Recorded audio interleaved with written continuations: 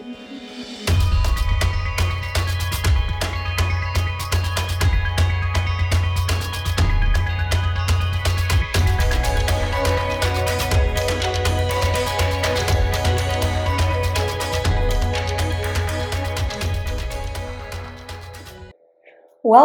back to another episode of Heaven and Healing Podcast. I'm Angela, and if you're watching, then you can clearly see that I am finally set up in my new studio space in my home in Tennessee. Now, I just want to give a preliminary warning. You might hear a bit of an echo at this time. Look, I'm working on it. I set up sound pads all over this room, and literally 70% of them fell off the walls. So there's $100 wasted. Good news. Another just fell off the wall as we speak. So I'm working on it. This room is much larger than my tiny little room in my house in Pennsylvania. So I don't know. If you have any tips on how to really make the room soundproof, then I am open ears. I want to mention that a lot of you, don't necessarily always know where to find me. I'm on Instagram a lot. That is your best way to keep up with me if the podcasts aren't coming out as frequently as you wish that they would be. And again, like I always reiterate, this is not my full-time gig yet. So I do work, I do have other responsibilities. I can't put all of the time and energy that I want to into the podcast, unfortunately, at this time. So the best way to keep up with me is to be on my Instagram. I will leave my handle in the show notes. It's my full name, Angela Mariucci. And yeah, so let's get started. A lot of you already know what this episode will be about. And I guess if you saw the title, then you know. But if you've been following me on Instagram over the past month, I've been talking a lot about the yoga practice.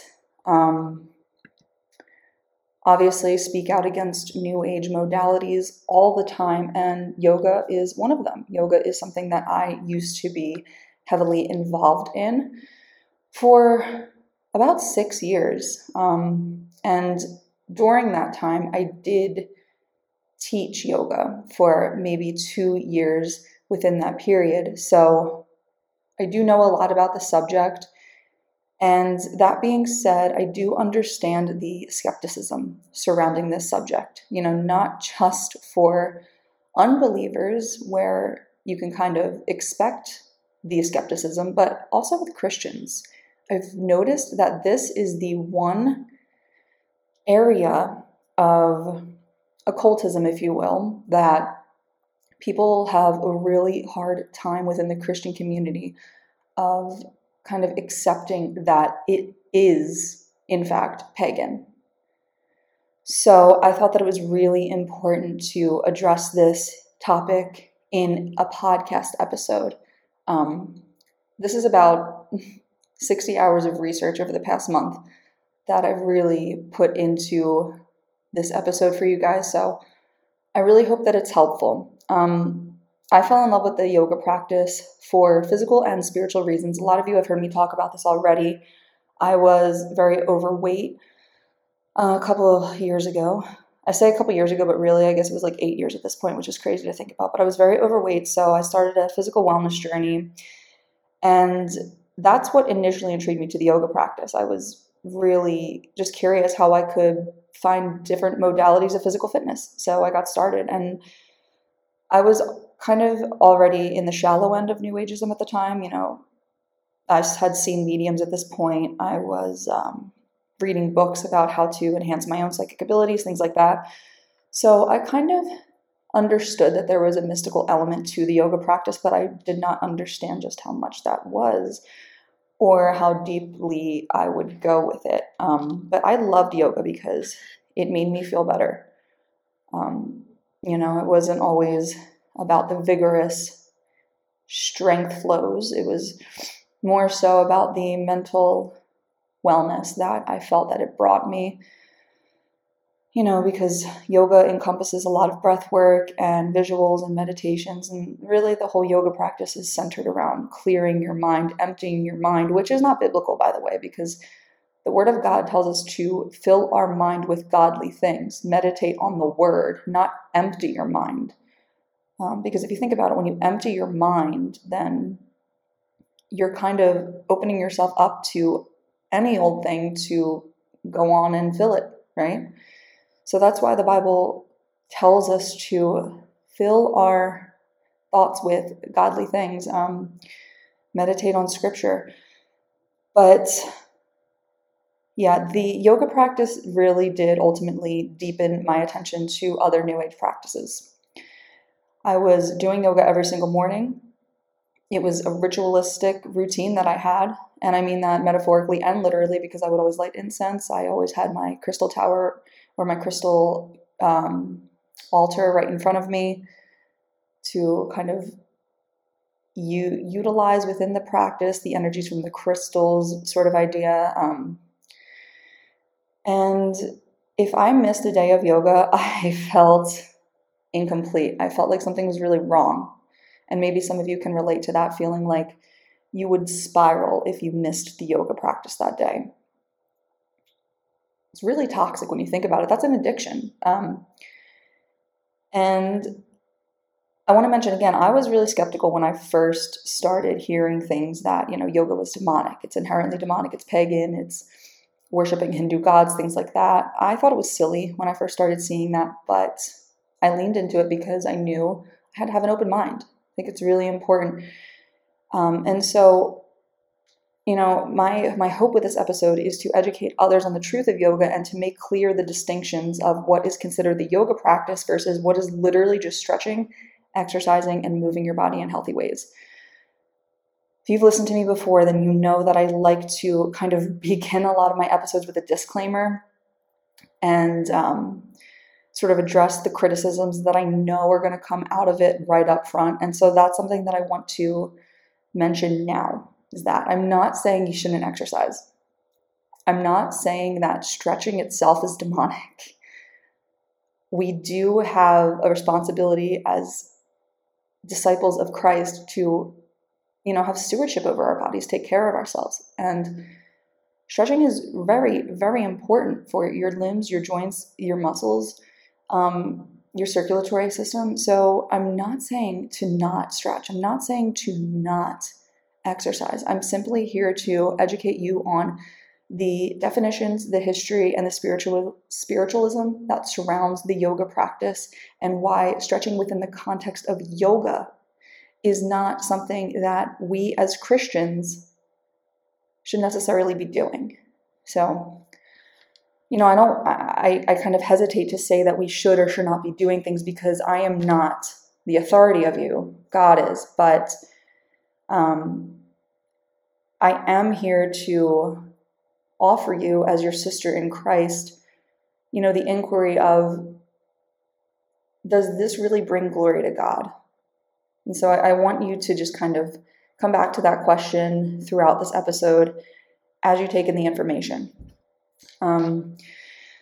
Like I said, it seems out of all New Age practices, I get the most backlash surrounding yoga. People often tell me it's just stretching, or that I'm reaching, and that this is too much, to say that yoga is pagan, and, that they can practice yoga with good and or Christ-centered intentions, etc., etc., etc. These are just some of the common rebuttals that I get from Christians. And, the more that I have spoken about this on Instagram, I've realized that people really do need the information. And so I want to just put it out there. And this is not as fear-mongering. Again, it's educational. It's an educational supplement for your walk with the Lord.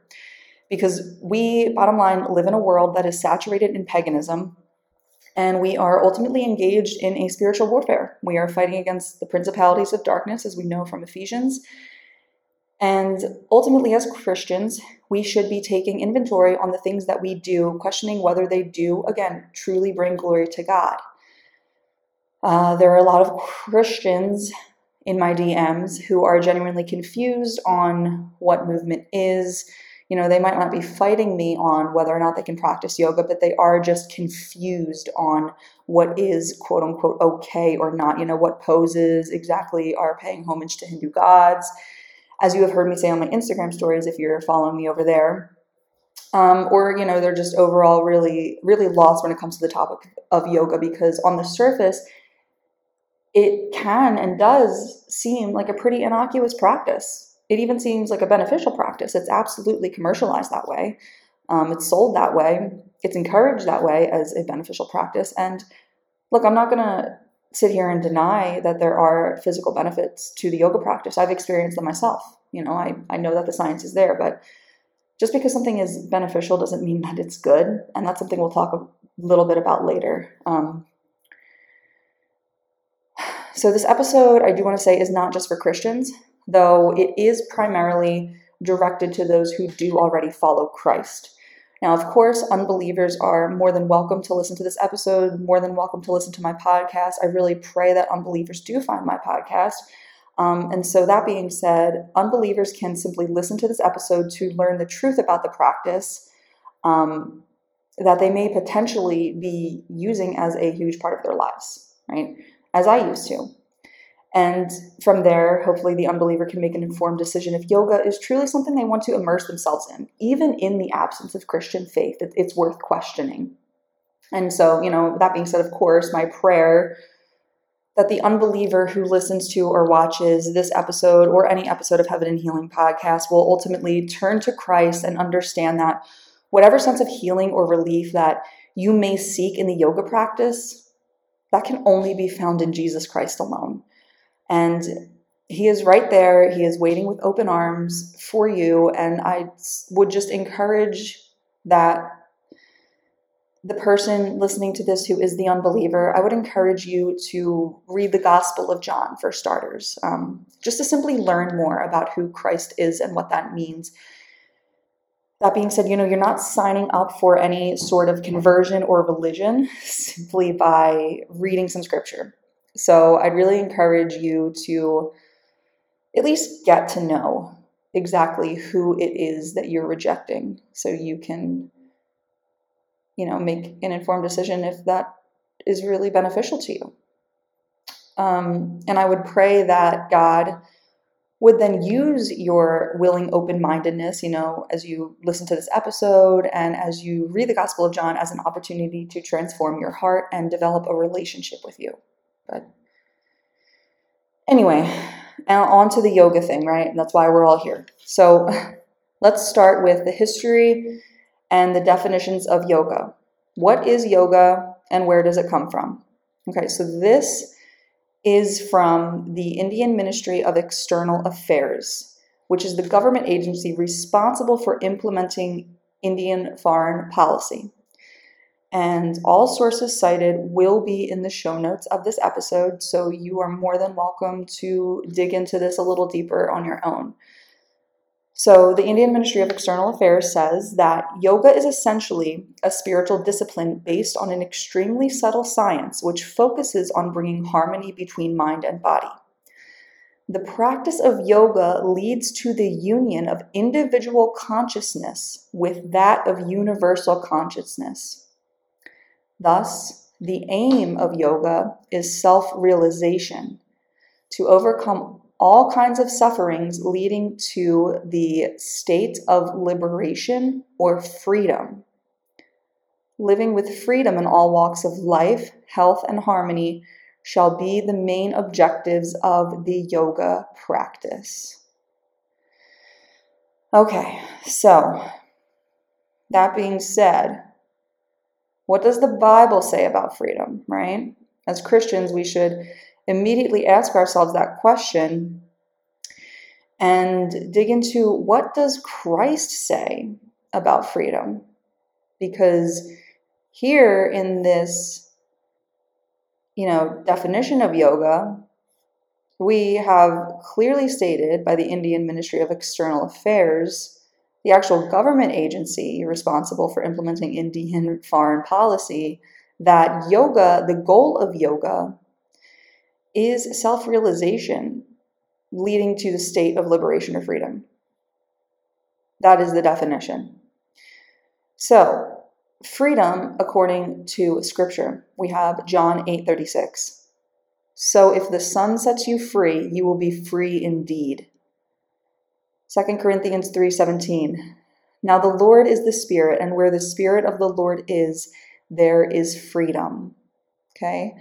1 Peter 2:16. Live as people who are free, not using your freedom as a cover-up for evil, but living as servants of God. So here we have that freedom comes from Christ. If the Son sets you free, you will be free indeed. Freedom is not something that we achieve through self-realization as defined by the Indian external affairs pertaining to the yoga practice. Freedom is found in Christ alone, okay? And to the point of 1 Peter 2:16, we live as people who are free, not using your freedom as a cover-up for evil, but living as servants of God, meaning that we don't take advantage of the freedom that Christ has given us through his work on the cross. We don't take advantage of that. We live as servants of God, doing what is holy and pleasing in his eyes. You don't want to be you don't want to be this stench in the nostrils of the Lord. You want to be a beautiful fragrance in the nostrils of the Lord. And, that being said, I honestly could end the episode right there because there is right away just an absolutely strong opposition of what the yoga practice is curated to be versus what Jesus says we should be. These two things stand in opposition to one another. And so I really could just end right here because that's it, right? You don't want to be doing anything that stands in opposition to what Jesus Christ says, to what the living God says.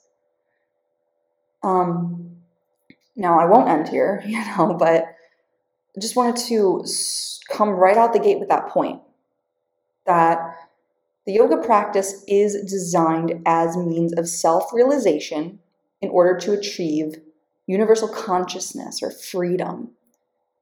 And the Bible says that freedom comes from Christ alone. So let's get more into it. Let's talk about the history of yoga.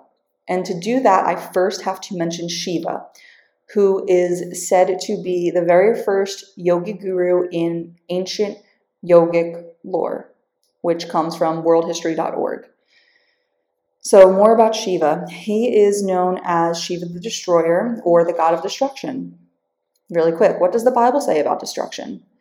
In Joel 1:15, it says, "Alas for the day of the Lord is near, and it will come as destruction from the Almighty." So just very quickly for context, the phrase "the day of the Lord" often refers to a time when the Lord reveals his supreme power and authority over human power and human existence. And the phrase "the day of the Lord" can refer to any time of God's intervention in human affairs.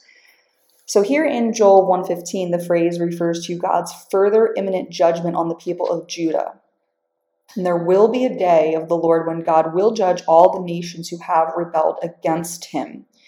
He will bring all things into their proper order and avenge all wickedness committed throughout history.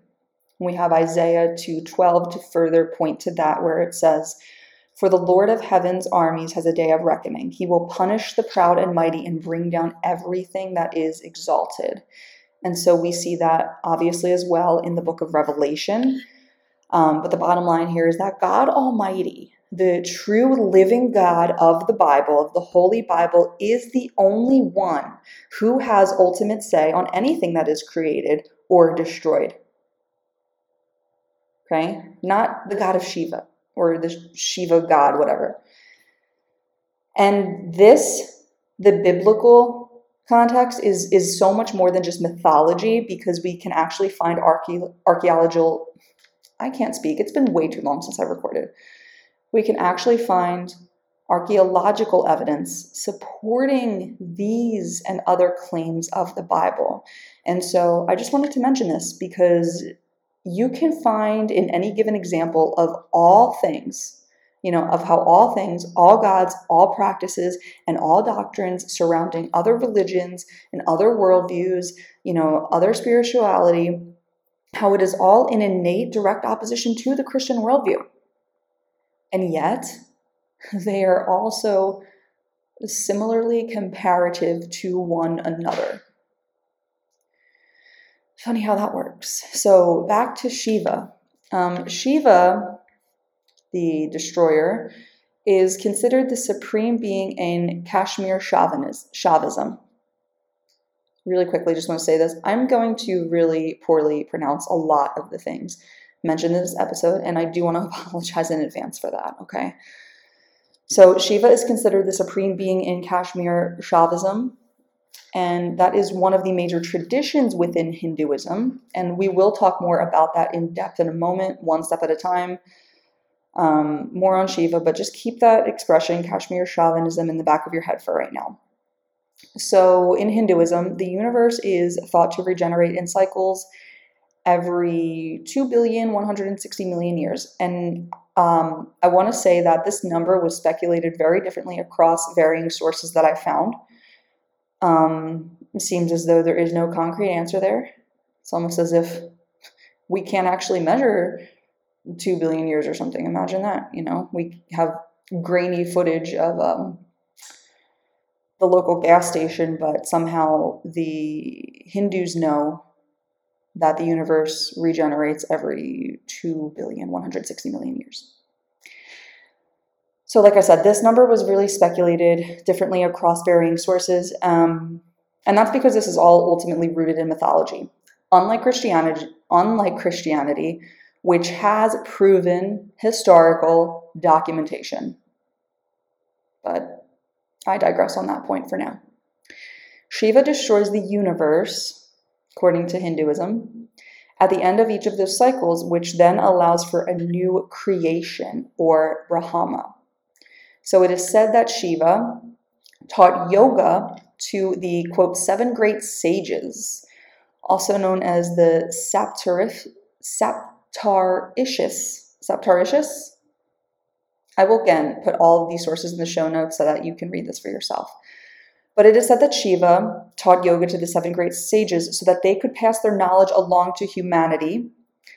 And the 7 sages are told to be the 7 mind-born sons of Brahma, who is the Hindu god of creation. So we have Shiva, the Hindu god of destruction, and then we have Brahma, the god of creation. Now, what does the Bible say about creation? I'm always going to bring this stuff back to what the Bible says.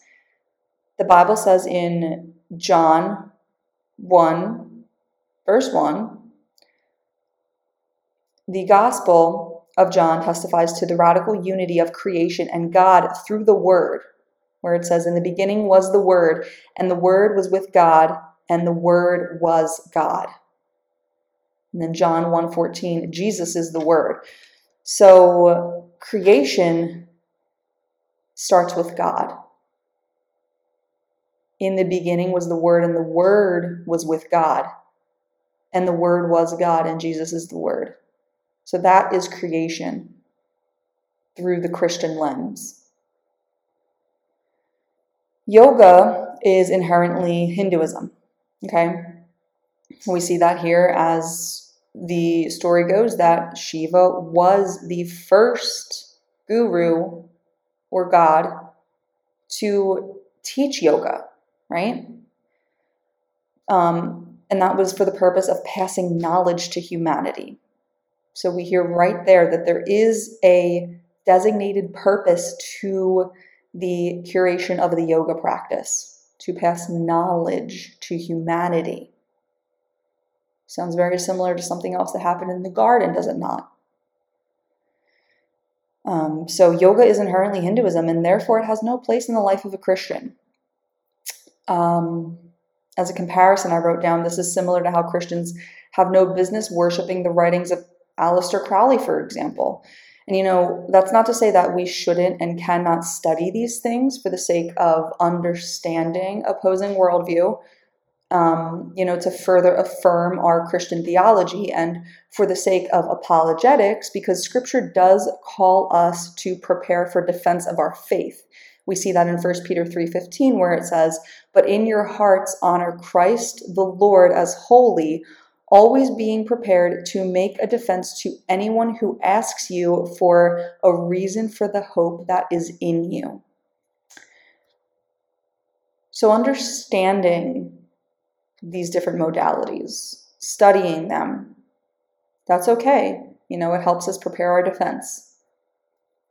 But when it comes to implementing the practices themselves in our own lives, as anything other than something that we know only to refute, well, Scripture says you can only serve one of two masters. Okay, that's in Matthew 6:24. This isn't me telling you you can't do this, you can't do that. This is me simply regurgitating what Scripture says is true, and that you can't have two masters. You can't actively practice or pursue paganism and be a Christian. And again, that's not me casting judgments on you or anybody. That's not a spirit of religion, which I have been accused of, right? That's literally what the Bible says.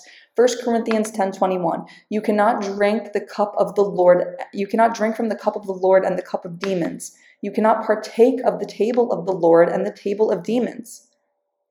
This is literally what the Bible says. So this isn't a matter of, oh, you're making things too black and white, which I've gotten a lot of. You're making things too black and white. Why do things have to be so black and white? I'm not making it anyway. I am reiterating what the Bible says because I know that it is true, and I don't lean on my own understanding. Because when I was leaning on my own understanding, you know what? I loved yoga. I never thought I would give it up. But as I came to know the Lord, I understand that He knows better than I do. And when we say, well, things make me feel good, I can do this, I can do that because X, Y, Z, I have good intentions, I love Jesus, so it's okay. I make the yoga practice holy. That is predicated on an assumption that we know better than what Scripture says. And that is a very, very bold position to take. To assume that you know better than God. Especially as someone who is Christian. So what I pray people understand about my speaking out against yoga and any New Age practice is that I'm not interested in being right. I'm only interested in affirming God's word. I'm only interested in affirming that God is right to anyone that says otherwise. This isn't about how I feel, okay? And it's not even about how you feel. This is about the deception of the enemy. This is about truth. And most importantly, like everything that I do, I really try to just honor the Lord in all of it. And that comes from having Scripture as the launching pad for what I do.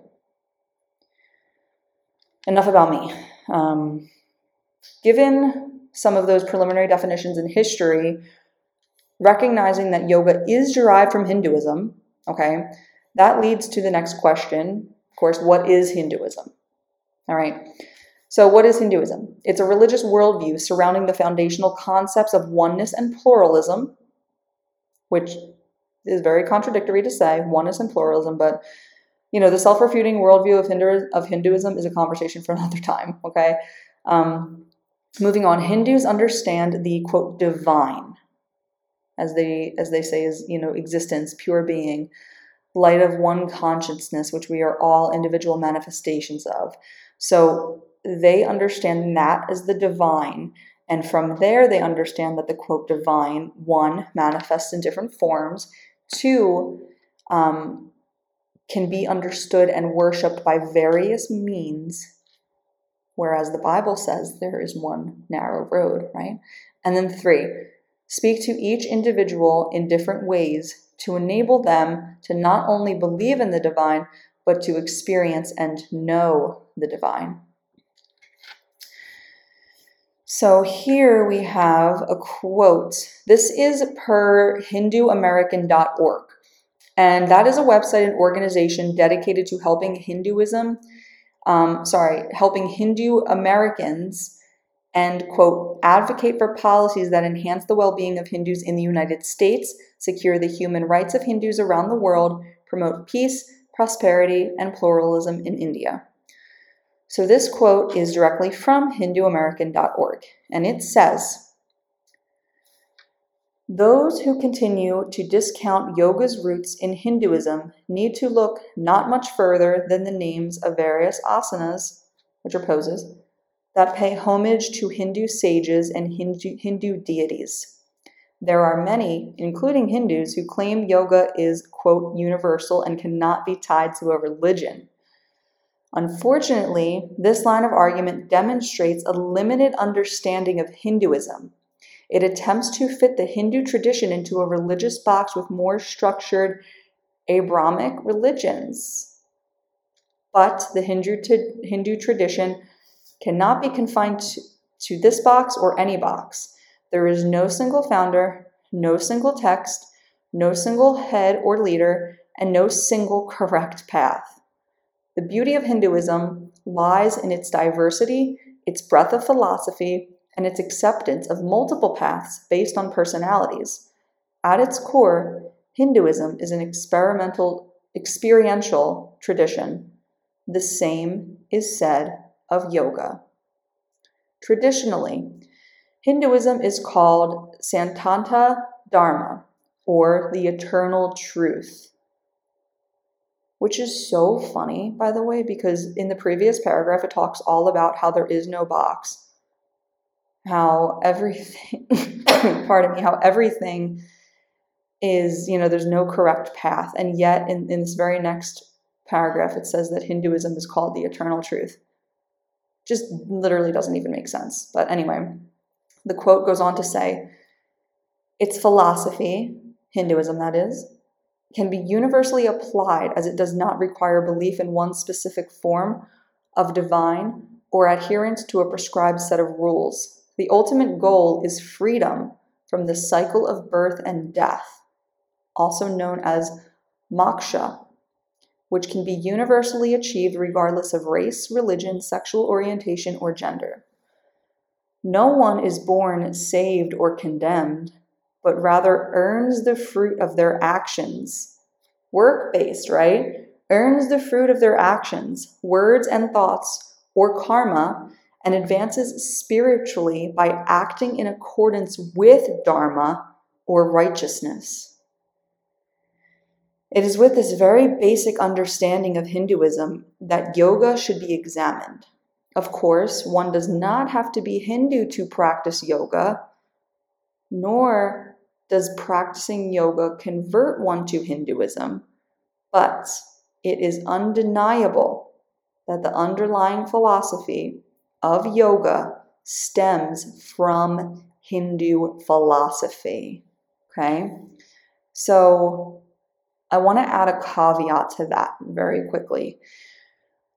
Sort of a brief synopsis on the difference between Hinduism and Buddhism, because that's a question that I've had, and it's kind of important to be aware of, at least on a surface level, because you don't want to be ignorant, as I admittedly have been in the past when speaking to these ancient religions and their modern worldview. So I've definitely said before that I think I've said before that yoga comes from Buddhism, and that's not true. Buddhists practice yoga, but yoga comes from Hinduism. And so having an understanding of exactly what we're talking about does help us comprehend it, and it embodies the art of war, which is know your enemy, right? So having this comprehensive understanding, or this at least basic understanding to begin, of the differences of these philosophies, these religions, these worldviews, rather than lumping them into one category, understanding them on this more individual basis will ultimately help us know how to refute the claims, the opposing claims when it comes to the antithesis of Christianity. So anyway, a major difference between the two is that Buddhism rejects the concept of a soul, Buddhists believe that there is no self or soul that is reincarnated. Rather, the energy of impermanence and our consciousness is reborn and dies again in the cycle of reincarnation. So there is no soul in order to overcome the attachment and craving arising from impermanence and thus reach nirvana and achieve the cessation of suffering. Okay, we can talk another time about how that doesn't even really make sense. But that's what I just found across the board when it pertains to what Buddhism is. I'm definitely already kind of turning my wheels about doing an episode on the differences between Hinduism, Buddhism, Judaism, Christianity, all the major religions, and how they are also works-based, and just so logically inconsistent that there is no foundation to just really, dig your heels into when it comes to making sense of anything other than Christianity. But let's keep the primary focus on Hinduism right now. Because although Buddhists practice yoga to obtain wisdom and insight, which if there's no soul, how do they even do that? But anyway, the yoga practice itself did derive from the religion of Hinduism, as we have seen evidenced in these sources, the HinduAmerican.org and the Indian External Affairs, the Foreign Policy. So, moving on. The major difference between Buddhism and Hinduism is that Hinduism believes in the concept of a soul. Okay, so Hinduism believes in the concept of a soul. We do share that in common as Christians with the Hindu religion.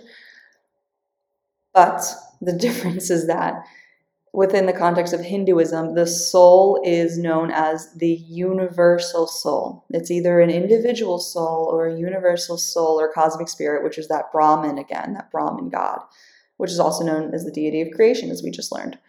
So in Hinduism, the soul is considered permanent, and it is believed that the same soul is reincarnated time and time again, but merely in a different form as a different living being. This cycle is said to continue until through the practice of yoga. Oh, I see. So the cycle continues until through the practice of yoga, that individual realizes that the soul is Brahman. So we just learned that Brahman is the deity of creation. So what this is saying is that you're reincarnated over and over and over again until you use the yoga practice to recognize that your soul itself is creation. Okay? So the soul is both creation and creator through this lens. And this realization releases the soul from the cycle of reincarnation, and moksha, which again is liberation, is attained. So we are seeing a consistent pattern here across varying sources when it comes to what yoga is, what its intentional design is. And that is through the yoga practice, one is intended to achieve liberation, to break their own karmic cycle. So you can see, again, how the practice of yoga is literally ritualistically designed as means of enlightenment. And the primary goal of the creation of the yoga practice is salvation. And therefore, within the context of the Christian worldview, the result is thus inevitably blasphemous, because Hinduism, which is yoga's founder, is the direct antithesis of everything that the Bible says to be true, right? It's the direct antithesis of everything that the Bible says to be true. This is just what the yoga practice inherently subscribes to. Just like you should be subscribed to this podcast if you aren't already. You can subscribe on YouTube, on Apple, and on Spotify. And when you're subscribed, it's the best way to make sure that you never miss an episode. You'll get notifications. When you are subscribed, you will be the first to see a new episode. And again, if you don't follow me on Instagram already, I highly recommend you head on over there because that is where I am most. That's the best way that you can keep up with me. I am always putting out content on these types of topics, on all things surrounding New Ageism and just Christianity in general. I also speak just a lot about the state of the world, the affairs of the world, stuff like Balenciaga and Megan Fox and Machine Gun Kelly's entirely blasphemous Halloween costume. So definitely keep up with me on there. And don't forget to subscribe to the podcast. Subscribe to the podcast, give it a 5-star rating and written review if you haven't already. It really helps get this into more people's ears. So now, as we can clearly see, again, Hinduism, which is yoga's founder, is the direct antithesis of everything that the Bible says to be true. So what does the Bible say? The Bible says in Romans 10, verses 9 through 10, that if you confess with your mouth Jesus is Lord and believe in your heart that God raised him from the dead, you will be saved. It is with your heart that you believe and are justified. And it is with your mouth that you confess and are saved. So, here's the thing, all right? The yoga practice is curated as means of salvation. That is the objective quality of what the yoga practice was curated to be, and therefore inherently, intrinsically is. But we know as Christians that it is repentance and faith in Christ alone that salvation is obtained, not the yoga practice. So I say this with a love, okay? If you're a Christian that practices yoga and you think it's okay, I want you to just really be honest with yourself and pray on this. Do you really believe that a practice cultivated for the purpose of achieving soulful redemption truly brings glory to God, who so loved the world that he sent his only begotten Son, Jesus Christ, to die for our sins in order to redeem us? That is the redemption that is God ordained, not the yoga practice. Because look, the truth here is, if the vine is Hinduism, then the fruit is yoga. Therefore, if the vine is yoga, the fruit is idolatrous. It's idolatrous false worship that is explicitly condemned in the Word of God. And to keep with that theme, given that Jesus calls himself the vine to abide in John 15, okay, the vine of paganism cannot produce holy fruit. There is only one vine that produces holy fruit, and his name is Jesus Christ. And apart from him, we can do nothing. And so given the design, history, purpose, and definitions surrounding the yoga practice, we can be assured that the one whose branch grows from the practice is withered and thrown away. John 15, 5-6. Jesus says, I am the vine, you are the branches. If a man remains in me and I in him, he will bear much fruit. Apart from me, you can do nothing. If anyone does not remain in me, he is like a branch that is thrown away and withers. Such branches are picked up, thrown into the fire, and burned. Okay, so the fruit produced from the vine of Christ will never be the same fruit produced from the vine of Hinduism. Because as we have seen repeatedly throughout this episode, the Hindu worldview and the Christian worldview are in direct opposition to one another. There is no cohesion between the two. That is not where Jesus Christ is. So when you abide in that vine, regardless of your own intention, you are still abiding in the vine, and so the fruit produced is not coming from the vine of Christ. I repeat, a pagan vine cannot produce holy fruits. Now, one may ask, isn't Hinduism older than Christianity? This is something I get a lot. So if it's older than Christianity, then doesn't it therefore deserve more credit than what Scripture says? Jesus may say all these things, but if Hinduism is older, then shouldn't I recognize that as the intrinsic truth? Well, it's a good question to ask.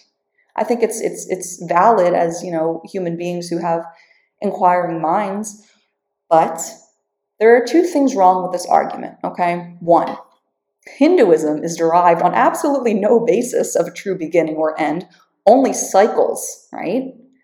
As we previously learned. So therefore, there is no concept of old or new to be recognized within this context, because the bookends of time are quite literally rejected by the very worldview of Hinduism. So you can't even say, well, isn't it older? Because Hinduism doesn't subscribe to that concept of old or new. It's just cyclical, right? And so too, Christianity, on the other hand, begins at the recognized beginning of creation itself, because we as Christians recognize God himself as eternal and the creator of the linear world as you and I know it. And the word Christianity itself, yes, that's new, okay? That is a new word. But the worldview itself stands from the moment God created the heavens and the earth. Hinduism would therefore actually be a result of the pagan rebellion against God after the fall in the Garden of Eden, thus making it newer than Christianity, right? And that would be what contributes to the necessity for Christ's prophesied return. But Christianity itself does not begin with that incarnation of Christ as a person. Do you understand? Because Jesus himself is God. And God is, was, and always will be. And again, Christianity itself begins at the recognized biblical beginning of creation itself, which we saw earlier. It's the beginning. So, moving on. Just wanted to kind of present that because that is something that I get, and that's something that I hear in other podcasts too, is that, Christianity isn't the oldest religion, so, that makes it not true for whatever reason. But that's not the case when you are looking through the lens of the Christian perspective. And then when you challenge that with the perspective of the other religions that don't even have a concept of linear time, the old versus new argument becomes invalid. So now I want to talk briefly about, okay, here we go with the pronunciations. I want to talk about Maste Drasna. That was pretty good. Maste Drasna and Gorakashna. So these two are Hindu gurus who allegedly founded the style of yoga that led to our modern yoga that we know here in America. And now I'm going to be honest, this one was hard to find information on. And I will provide the sources that I found through this guy named Alex Frank.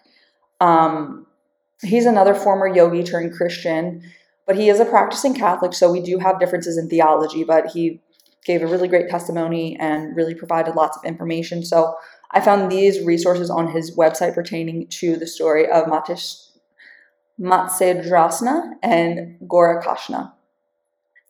So I might bring him onto the podcast someday, honestly. Anyway, just shout out to him for, helping me with those sources. According to this story, they use their occult powers, those two gurus, to commit theft, adultery, fraud, rape by deceit, corpse desecration, and the murder of Matsajandra's son. So this started, the story goes, with the Muslim invasion of India, including Kashmir, devastating Kashmir chauvinism. Remember that word from earlier that we talked about when we started discussing who Shiva is, right? And I told you to keep it in the back of your mind. Here it is again. So this was in the 12th century. And the Muslim invasion in India caused the Kashmir Shaivist gurus to sort of spread out. And one of them was Matsyadrasana. I'm so sorry. So anyway, he used his occult powers to infiltrate a king's palace, seduce the king's wife, have his way with the king's dancing girls. And a teacher there, who was the Gorakashna, he actually kills one of Matsudrana's sons. And get this, he skins the sun as a symbol of sanctification and being washed clean of impurity. Okay, so really, pleasant story there. And this story, it's just another comparative example between, the actual historical account of Christ versus a story that I really had to dig to find information on. And, in this case, we know that Christ came to sacrifice himself in order to raise us up, whereas these guys went to raise up their own personal power to ultimately empower themselves. Okay. The disciples of yoga, which is these two, as far as, the yoga that we know in America, that was westernized, the disciples of yoga sought to kill, steal, and destroy. Just like Jesus tells us the enemy does in John 10:10, right? And so that is what ultimately led to that westernization of yoga, whereas the disciples of Christ that we know went out to preach the gospel and record the teachings of Jesus that ultimately led to the brutal murders of themselves, unfortunately. But by God's providence, their work, their stewardship of the gospel, their preaching the gospel did ultimately lead to the westernization of Christianity that we know today. Because without those disciples working under God's sovereignty, of course, that would not have been possible. And so you can see in this story compared to the beginnings of how the gospel was brought into Western culture, the yoga practice and Christianity have very different fundamental beginnings. Very different. While one is not only more mythological and one is more historically documented, a moot point, one is ultimately about self-empowerment and the other one is about the Lord and spreading the good news of Jesus Christ, who died for our sins. And now I want to be clear, because I know this will come up. It's not to say that there was not violence surrounding the beginnings of Christianity and that there still isn't to this day, but that is not Jesus. That was never Jesus and never will be Jesus. It was never what he preached. It is bad theology and it is false doctrine. Okay? And so, thus, that any violence in the name of Christianity, and I should say falsely in the name of Christianity, is not an authentic representation of God or of following Christ. Unlike this story of these two gurus, these two yogic gurus, where sin is quite literally the bedrock of those responsible for colonizing the most popular yoga used in America today, which, by the way, is Hatha Yoga. Okay? So now we have to talk a little bit about Kashmir Shaivism, because that is where Hatha Yoga came from. So moving on to that subject. Kashmir Shaivism is, we can also say, the vine that produces the fruit of yoga we see today in America. And I am focusing on America mostly because it is where I live. So I'm sorry if that's ignorant. I know I do have some followers in other countries, but in my research, this is kind of the avenue that I did take.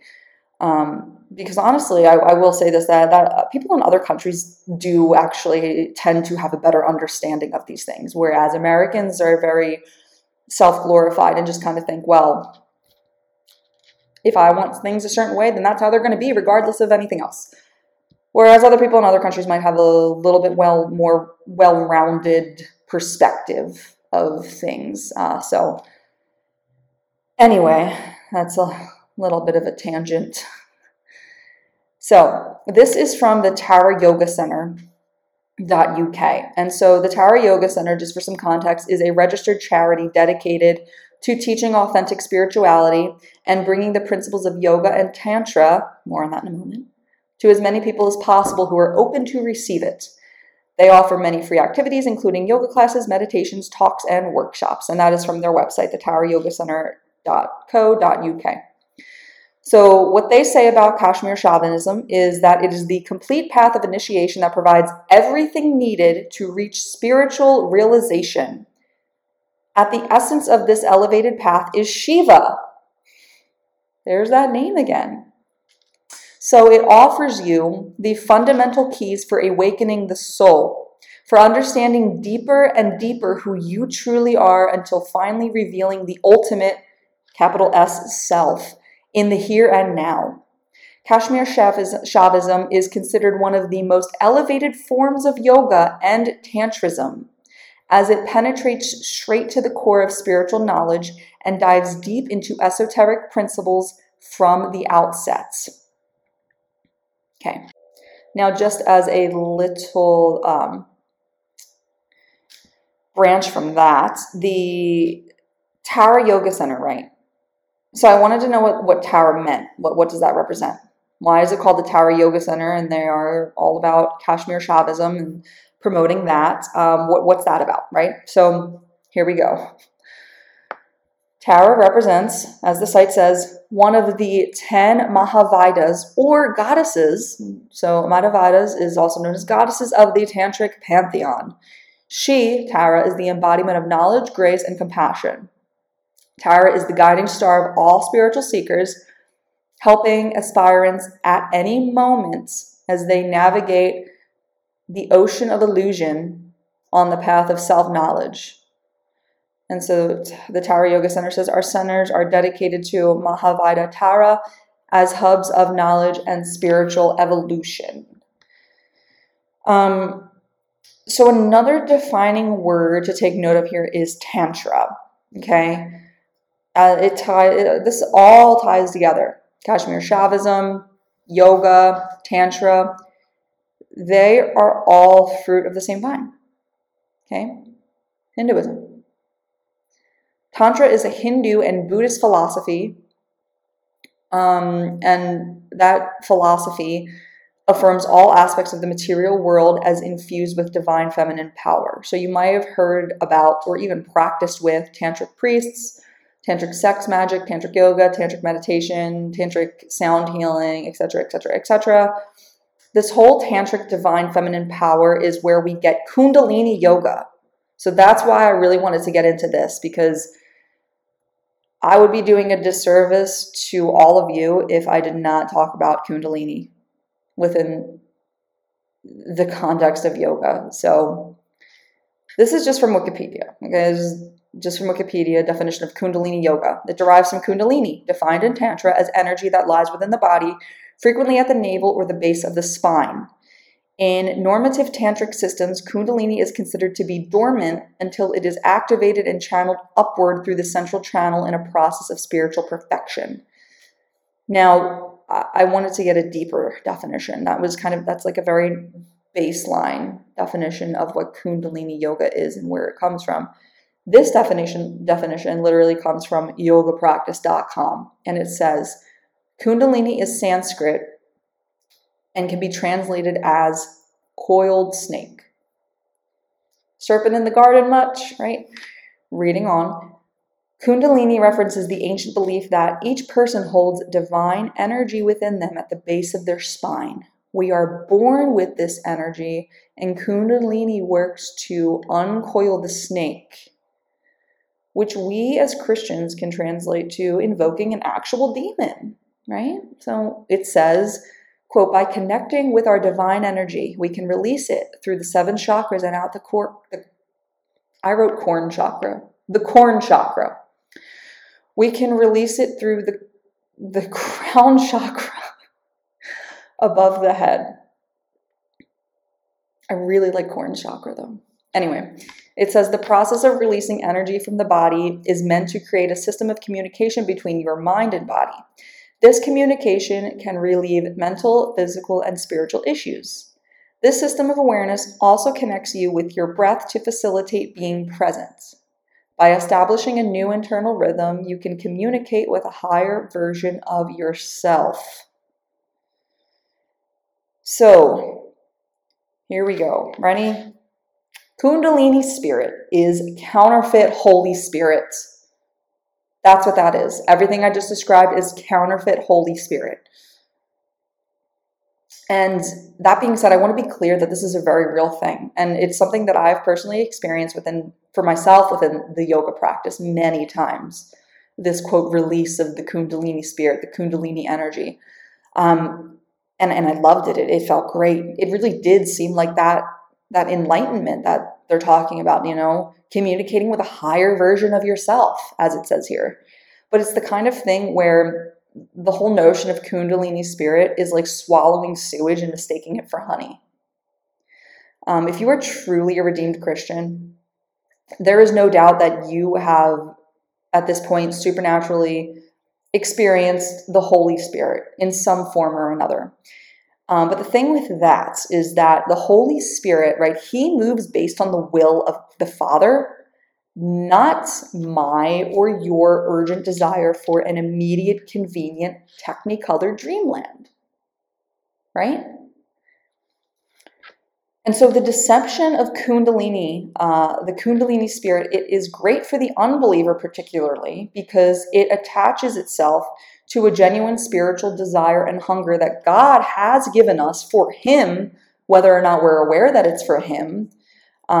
We may confuse that yearning for God as the yearning for the higher self, as that definition stated above. But it's a great deception for the unbeliever because it does attach itself to that genuine desire all of us have, as I've often called it, the God-shaped hole. A common argument that I do get from Christians when I speak out against the yoga practice, or even unbelievers, honestly, because I was one of these people that used to say it made me feel connected to God, whatever their perspective or understanding of God may be, even if it is just the higher self, right? So you may say that you feel the Holy Spirit even within the practice. If you are a Christian, you might have expressed that to me, or you might genuinely feel that within your heart. But what does the scripture say about hearts? It says in Jeremiah 17:9 that the heart is deceitful above all things and desperately sick. Not just sick, but desperately sick. And who can understand it, right? So following that point, think about how many yoga flows are specifically curated to stir up the base of the spine. How many vinyasas that the yoga teacher takes you through intentionally for the spine. Whether or not it is defined as or taught as Kundalini yoga, there's always that focus of the energy of the base of the spine. But that's intentional, okay? And what you feel in the yoga practice is not the Holy Spirit. Because that's not how the Holy Spirit works. The Holy Spirit is not something that we can conjure up within ourselves and snap our fingers like it's a light switch and just say, Holy Spirit, do it. Give me this technicolor dreamland experience. No, the Holy Spirit works on God's time by God's will. And the disciple of Christ, the true disciple of Christ, listens closely to the shepherd's voice and is not led away by false wonders. Okay? John 10:27, my sheep hear my voice, and I know them, and they follow me, Jesus. His voice, Jesus' voice, is in his word. God's voice is in his word, and the personal inklings from him will never contradict his word. As everything that we just read, the yoga practice quite literally does. So this ploy of Satan with the Kundalini spirit curated within the yoga practice is so crafty because it is an assault on our very God-given desire to experience the spiritual. God gives us this yearning. He gives us these yearnings because we are created for relational intimacy and supernatural experiences with God, yes. But too often, we simply won't invest the time, the fervent Bible study, and the prayer to really witness that and allow it to happen in God's timing, not ours.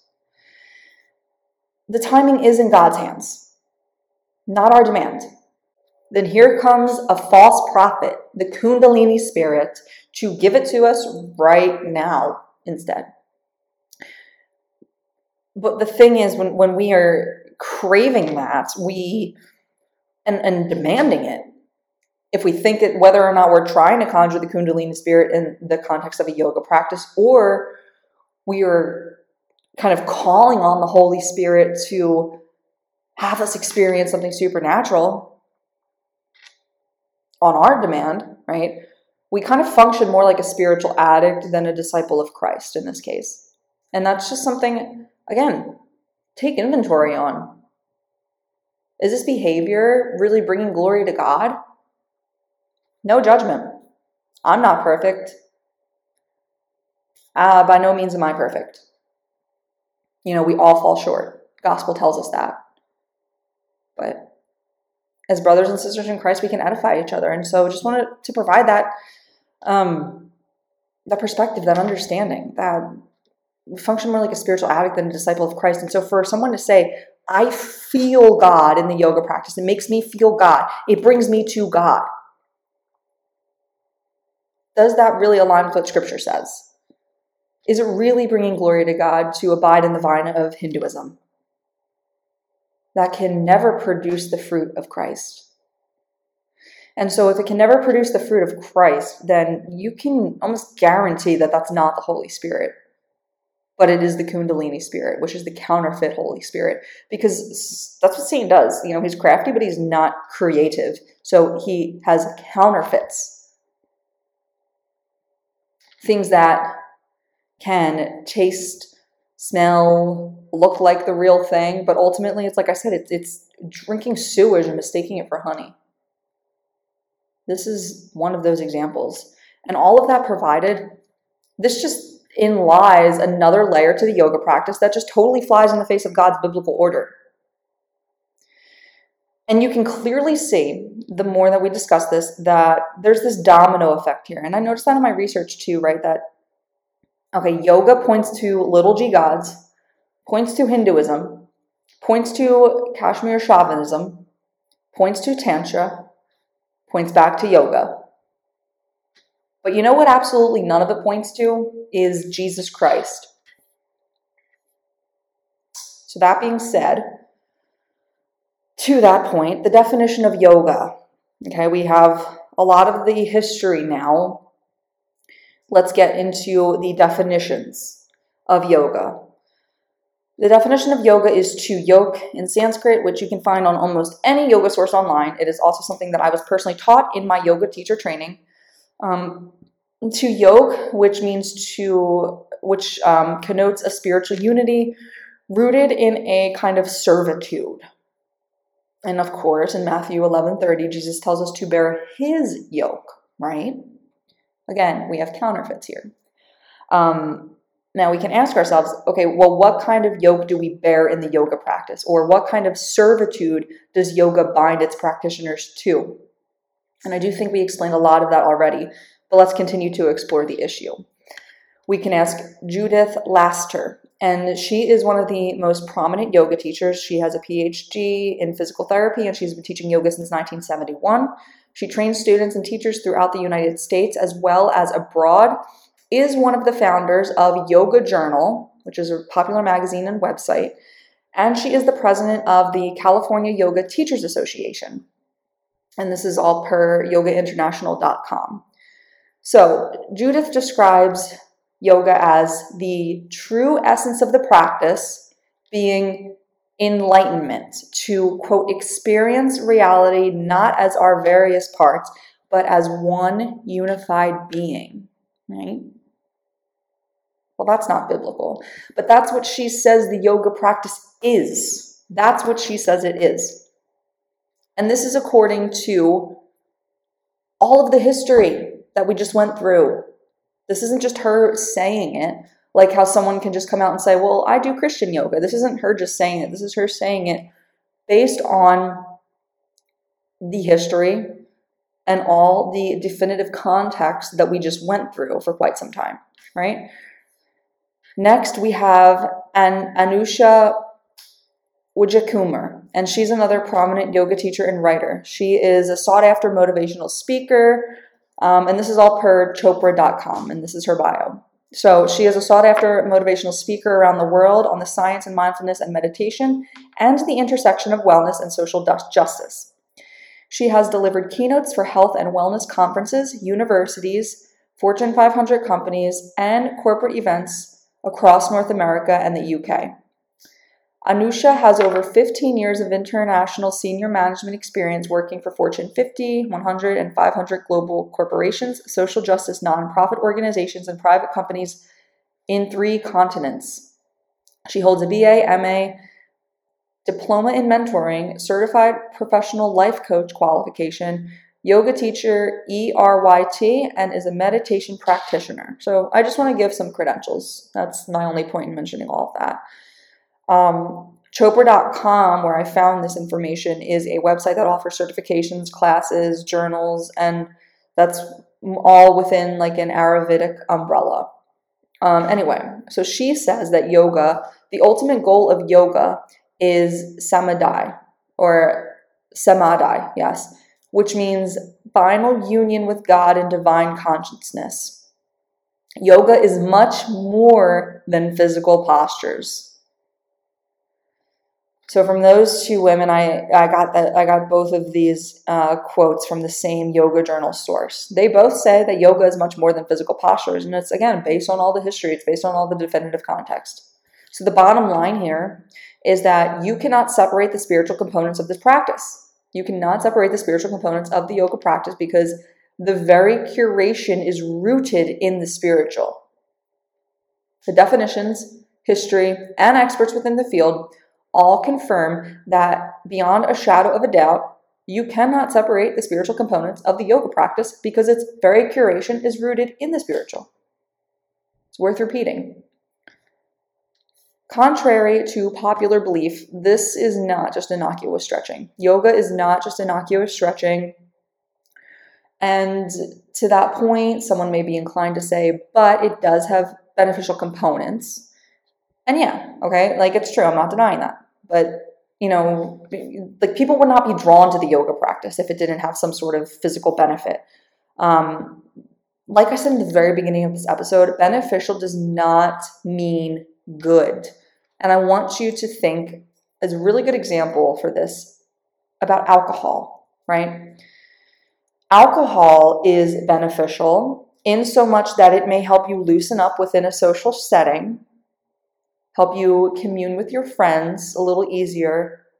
But is it good for you just because it's beneficial to your social anxiety? By no means. And especially within repeated use, which I think we can all agree on that, right? Moving on. Skeptical claims that yoga is just exercise, especially because of how commercial it is. Look, the mindfulness, for lack of a better word, the mindfulness industry. It's a $1.1 billion industry. Think Costa Rica, for instance, for retreats and, you know, the overall cost of yoga teacher training. I paid $3,000 to become a yoga teacher, just for the record. Whereas coming to Christ is free, by the way. The only thing that Christianity really cost you is your pride. But here's the thing, right? When McDonald's says that they have the tastiest, healthiest hamburgers, or that they have a really, really healthy option now, you know, something that's really good for your cholesterol, XYZ. Do you take that at face value? Hopefully not. But of course they're going to make that pitch. Why? Because they are trying to sell you something. So that's why there's a lot of claim that yoga is just a really great physical exercise. The secular world is trying to sell you on stuff like yoga as means to physical wellness because the prince of the secular world is Satan. Per 2 Corinthians 4:4 that says, in whose case the God of this world has blinded the minds of the unbelieving so that they might not see the light of the gospel of the glory of Christ, who is the image of God. The more that they can sell you on all of this mindfulness, new age, pagan jargon, the more that you will be blind to what is true because you're always being sold a lie. And it's just like that example. McDonald's comes out with a new heart-healthy cheeseburger. And we actually see that example on oils, right? On the front of canola oil, it says heart healthy. That's not true, but they're trying to sell you something. They're trying to sell you something by claiming it is one thing when the truth is it is something entirely different. And you could say that partaking in the yoga practice is indeed the equivalent, the spiritual equivalent to chugging a jug of canola oil. Because it says heart healthy on the front of it. Yoga is not a physical practice with spiritual benefits. It is a spiritual practice with physical benefits, first and foremost. And now, speaking of the physical aspects, let's talk a bit about some of the poses themselves and what they mean, because there is a lot of confusion, like I mentioned at the very beginning, surrounding this topic, more than most things when it comes to yoga. And so I want to touch on the meaning behind the poses, also known as asanas in Sanskrit, because it does tie into everything else I just discussed as it relates to Hinduism and pagan idolatry, okay? The specific poses that I'm going to discuss here, you can find in the yoga highlight tab on my Instagram page for accompanying visuals. Let's start with the warrior sequence, okay? So we have warrior 1, 2, and 3. To make a long story short, the history of the warrior poses. Lord Shiva, there's that name again, and Sati were married against her father's wishes, and so naturally her father kills her. You know, what else are you going to do? When Shiva heard about the death of Sati, he is so enraged that he tears his own hair out, and from his hair comes the fiercest of warriors, Virabhadra. I cannot pronounce these words. Virabhadra. There we go. Virabhadra, who had 1,000 arms, 3 fiery eyes, and a body as dark as storm clouds. He wore a garland of skulls and carried many terrifying weapons. Sounds like a really nice guy. And this is where Sanskrit's name for the warrior sequence comes from, which is Virabhadrasana. So Shiva commands Virabhadra to go behead Sati's father and all his guests, and the 3-part warrior sequence, Virabhadrasana is what it's called, is designed as the reenactment of this murder scene. From a god, from a pagan god that we know already from the beginning, and all of the stuff we got into before is the god of destruction, right? So this is not so much innocuous stretching after all. Next, we'll talk about Bharivasana, which is known, translated in our language as the formidable pose. And Bharivara is one of the 8 aspects of the god Shiva. So enough said there. Trivikramasana, aka the standing splits, comes from Trivikrama, which is a deity in Hindu mythology.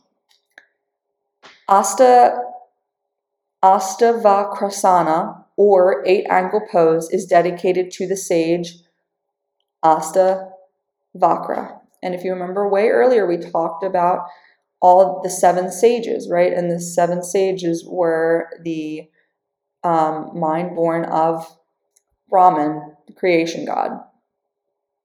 So it just all ties into each other.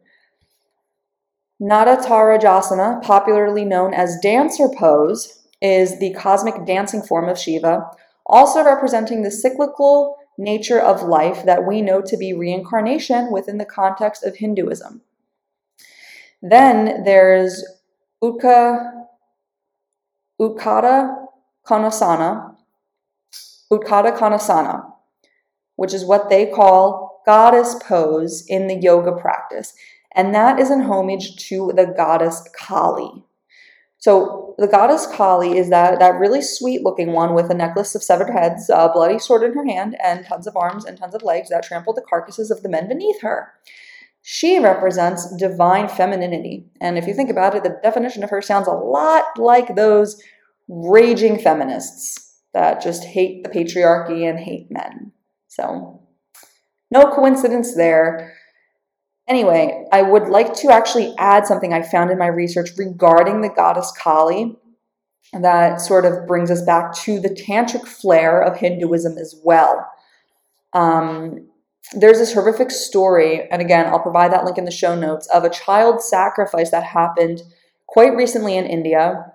This woman in India, she sought out a tantric priest who told her that she had to sacrifice a child in the village so that Kali would stop giving her terrifying nightmares. So she and her sons, therefore, kidnapped a 3-year-old, cut off his ears, nose, and hands before the image of Kali. And as I dug into that, I found that these child sacrifices are actually common in India, and they're all centralized from tantric teachings, which all ultimately grew out of Hinduism. And yes, tantric yoga is indeed a branch of yoga where the primary focus is to cultivate and build up Kundalini energy. And so I just felt like that was a good, not by any means a pleasant story. May God bless that child that they sacrificed, and sure that child is in the arms of the Creator now. But this just goes to show the nature of all of these things, that vine and the fruits that I mentioned before. And like I said before, there are instances where men and women have badly misrepresented Christianity and the name of our God by doing really awful things falsely in his name. But that's the thing. It is a misrepresentation. It's a misrepresentation. It does not align with any scripture or any teachings of Christ. This story, however, is not a misrepresentation of the goddess Kali. This is literally the death and destruction that she accurately represents and embodies in her in the very image of her, in the very idol of her. And she is who you honor every time you're in a yoga class and the instructor invites you to that ever-empowering goddess pose, okay? You just can't escape it. And my point of sharing that is that all of these things are ultimately what do surround the truth of the yoga practice and Hinduism and what it's all curated for. The love and light stuff is a deception that even the most well-intentioned, seemingly good-hearted people fall for. I'm not here to judge anyone's hearts, okay? I'm just here to call a spade a spade. This stuff is a gimmick. And there's a reason why the mindfulness industry, as we'll call it, is a $1.1 billion industry. Yoga is the shiny apple Eve ate in the garden. Okay? So back to the poses that I just briefly took us through. Something that I want to draw your attention to with these asanas in particular is that none of them are natural looking or natural feeling in the body. And that's the first way that I want to make the distinction between the stretching and the yoga practice. Those poses, and many of the poses are not positions that you just find yourself craving naturally. Like if you're watching me just like reaching my arms up, that's not anything like the dancer pose. Like that's something your body just kind of craves naturally and kind of goes into, and you're not paying homage to any Hindu god by doing that. But that is a good way to kind of make the distinction between the two. These poses, a lot of them are seriously intentionally meant to contort your body within the series of vinyasa flows. Vinyasa, by the way, it just simply means the flowing sequence of the poses, of the asanas, vinyasa. So vinyasa is the yoga flow itself. And the poses, the asanas, intentionally contort your body within the series of vinyasa flows for a specific purpose.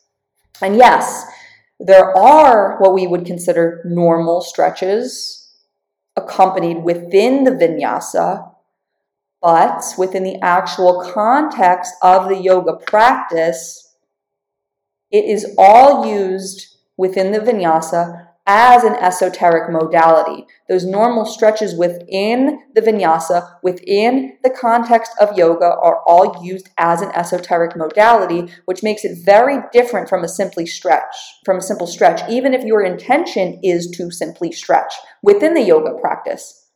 You are doing much more than simply stretching within the context of yoga, whether or not you're aware of it. More on that in a moment. Just want to use a little bit of an example, right? The forward fold. It's very natural, reaching down to touch your toes. You can stretch out your hamstrings that way, let the blood flow to your head. Just kind of take a moment to just decompress, right? I like to do that a lot, actually. But Within the context of the yoga practice, the forward fold is actually a part of a vinyasa sequence called the sun salutation. And the sun salutation is, I believe, a 12-part vinyasa that is literally a salute to the Hindu god of sun, known as Surya. So the forward fold, although it is a natural expression within the context, used as an asana within the vinyasa flow of a sun salutation in the yoga practice, becomes pagan worship. It is not just stretching. But waking up in the morning, reaching down into a forward fold, that's just stretching. So I hope that helps a bit.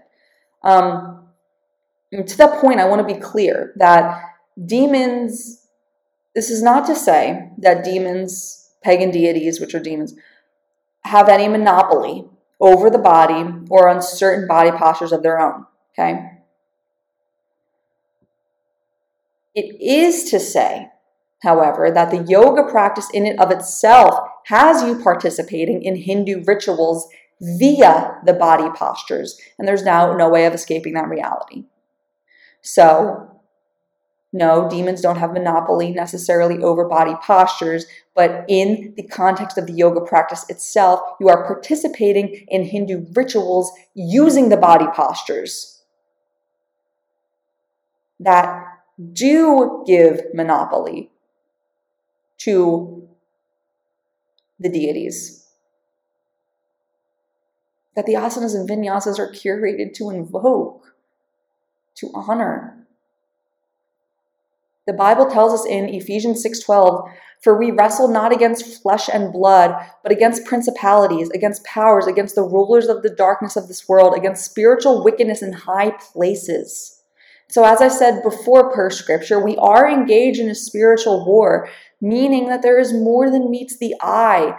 And in this world where 1 Peter 5:8, the devil prowls around like a roaring lion seeking someone to devour and blinds our minds like we saw in a previous verse from Corinthians, and even masquerades as an angel of light per 2 Corinthians 11:14, we have to understand that there is a susceptibility when it comes to the influence of our unconscious mind, which is why that same verse in 1 Peter, the devil prowls around like a roaring lion seeking someone to devour, also calls us to be vigilant and awake. And so, lots of influences with the unconscious here. And a lot of other things in life influence the unconscious as well. It's not just yoga. As a more benign example, when we fall in love, for instance, that affects our unconscious in ways that we do not subjectively intend, but it is still objectively the case. So the point here being is that the second you intend to participate in the yoga practice, then the bodily postures can become gateways regardless of your subjective intent, because there is an objective quality to our actions that goes beyond the subjective intent. So listen, I'm not Catholic, but I like this example because it's really easy to wrap your head around. Okay, for a Christian to practice yoga is like a practicing Hindu coming to pray the rosary or take the Eucharist because they saw on a billboard that it's good for your heart health or something, that it's good for mindfulness. It's a meditation exercise, right? Regardless of their subjective intent, there is an objective implication there in receiving the Eucharist, for example, that goes much deeper. And now look, please don't come at me telling me that Catholicism is pagan. Like I said, I'm not a practicing Catholic. I'm just using this as a tangible example that hopefully makes sense for you to further understand why a Christian just simply has no business doing yoga. As we start to wrap up here, I want to kind of get into what God's word says about idolatry, about paganism, and about the body. And so there's a common rebuttal that I get quite often regarding this topic, which is that the Bible doesn't say the exact words. There's no Ephesians 1 verse 12 that says don't do yoga. I get that a lot. Okay, so the thing with that is that it also doesn't say explicitly, don't shoot heroin, right? This whole argument to kind of split hairs when it comes to gospel is actually a way that we do deploy a religious spirit that I mentioned way earlier in the show that I was accused of. We deploy a religious spirit when it comes to splitting hairs of gospel rather than a servant spirit of Christ. Even though there isn't an explicit passage that says don't shoot heroin, we can use discernment of the Holy Spirit, provided what God's word does say, to infer that it is not something a disciple of Christ should be participating in. There are things that we should and should not do based on what God's word says. Just like how God's word doesn't explicitly say donate to Angela's Heaven and Healing podcast, it would be really appreciated if you could follow the link in the show notes, follow the link below to donate to Heaven and Healing podcast. I'm just going to take a moment to be really, really vulnerable right now, guys. Look, I just moved to Tennessee. I'm 900 miles away from everything that I've known. It took me over a month and a half to find a really rock solid job, and I'll be making real money again toward the end of this month. And if you're watching in real time, it's December 2022. But things have been really hard, and there are things for this podcast financially that I really, really need to make the production better. Like I mentioned at the beginning of this episode, I'm looking around me right now, and literally half, like 75% of the soundproof things that I put up all fell down. And I don't know what to do about that. This room is really big. The ceilings are really high. This is the only place in the house where I can have the studio. I don't know how to fix the sound problem, but I need money for it, obviously. And I need new lights. I need a secondary camera. I need new memory cards. So by no means am I saying it's your responsibility to pat my back financially, but I know that a lot of you really like this podcast. A lot of you come to me often asking for me to talk about specific topics and things like that. And I do put a lot of time and energy into this. I do treat it as a job. It is with a servant heart that I do this, right? But it is work. And this episode alone was over 60 hours of research. And so just if you are able to donate anything at all to the Heaven and Healing podcast ministry, a little really does go a long, long way in helping with the overall production and quality, with the maintenance of the episodes. And the truth of the matter is, I would be able to have things out a little more frequently if I could rely more on the finances accumulated from Heaven and Healing rather than from my, serving job. So I just want to put that out there, that if you're able to donate, that would be wonderful. If not, I ask every episode, please pray for me. Please pray for the podcast. Please pray that God will provide all that he can and will keep his promises, as he says in his word. So speaking of what he says in his word, given the historical, definitive, and spiritual context of yoga, let's take all of that stuff that we just talked about and focus on what Scripture does say about pagan worship, following Christ, and, the body, the physical body, bearing all of that other stuff in mind. All of that other stuff in mind. The definitive, the history, spiritualism, all of it. So we have here 1 Corinthians 3:16. Don't you know that you yourselves are God's temple and that God's Spirit dwells in your midst? If anyone destroys God's temple, God will destroy that person. For God's temple is sacred, and you together are that temple. Okay, this is how seriously God takes our bodies. We ourselves are his temple, where the Holy Spirit dwells within us, and he would literally rather destroy one who corrupts the temple than have the temple be corrupted at all, okay? Then we have Romans 12, verses 1 through 2, where it says, Therefore I urge you, brothers and sisters, in view of God's mercy, to offer your bodies as a living sacrifice, holy and pleasing to God. This is your true and proper worship. Do not conform to the pattern of this world, but be transformed by the renewing of your mind. Then you will be able to test and approve what God's will is, his good, pleasing, and perfect will. This is such important scripture when it comes to those of us who feel like we don't want to give up the yoga practice for one reason or another. And again, it goes back to that idea of being a spiritual addict rather than a disciple of Christ, because we are called to be living sacrifices, holy and pleasing to God. And this goes along with what Jesus says too about picking up our cross and following him in Matthew 16:24 through 26. Timothy 4:8 says, "For physical training is of some value, but godliness has value for all things, holding promise for both the present life and the life to come." So this one is for the folks who say, but it helps me stay fit, right? Okay, being godly is more important than means to fitness. And besides, there are plenty of other ways to stretch, to exercise, and work toward physical wellness, but more on that in a moment, okay? Following with the scripture, 1 Corinthians 10:31, "So whether you eat or drink or whatever you do, do it all for the glory of God."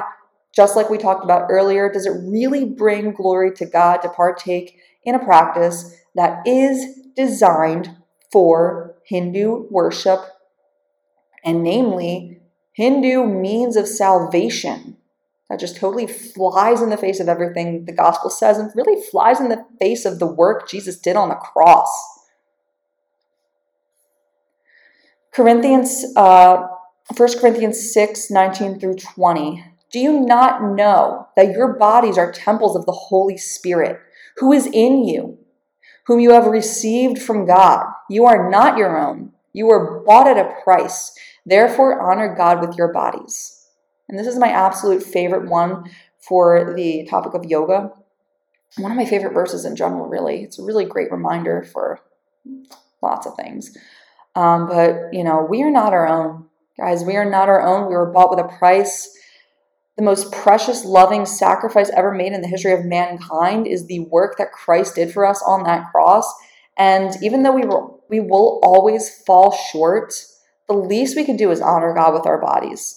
Okay, and walking away from the yoga practice is simple enough, especially when, one, there are many other modalities of physical exercise, and two, the greatest kind of spirituality you're going to get is found in the pages of the Bible and in private prayer with the Lord as you watch and allow his supernatural plan for your life to unfold, just like we talked about with the counterfeit Kundalini spirit.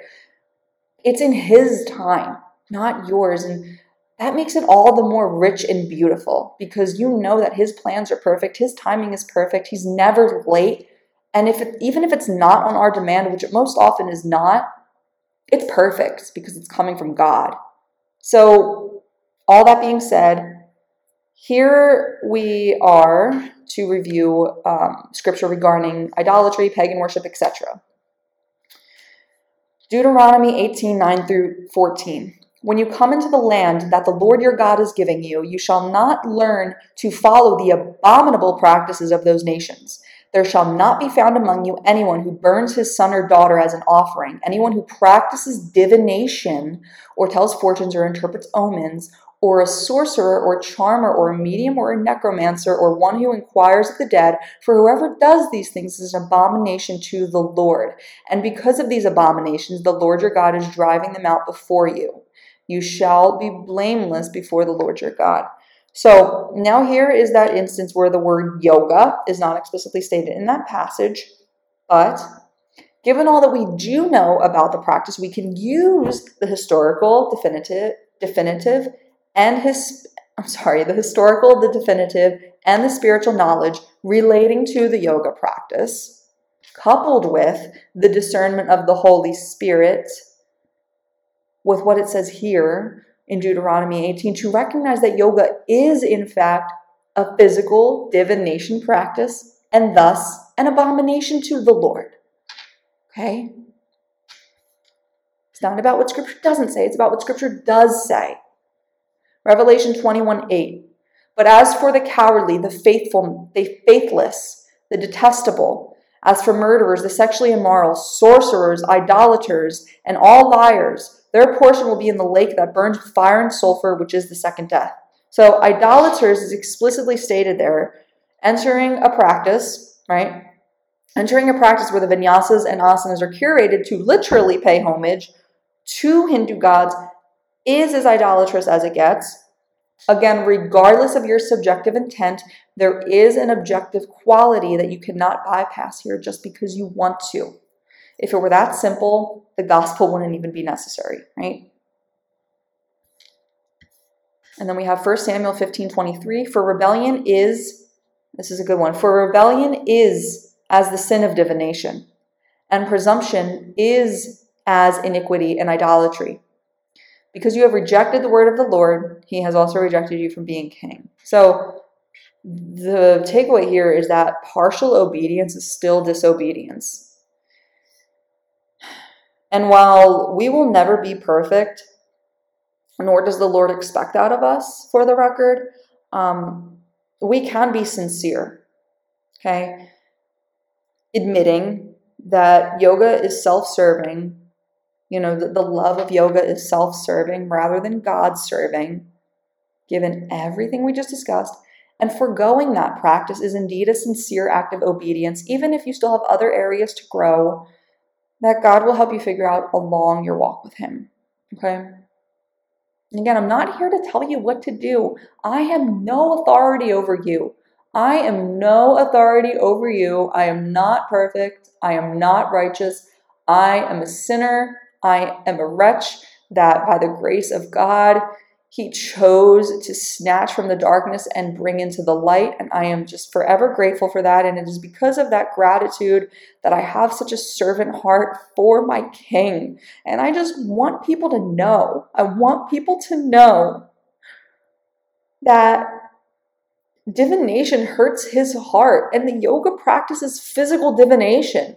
It hurts his heart. And I don't think, if you're listening to this, especially if you made it this far, I don't think you want to hurt God's heart. So I'm not judging you. Please understand that. I've been accused of it so many times. I'm not judging anybody.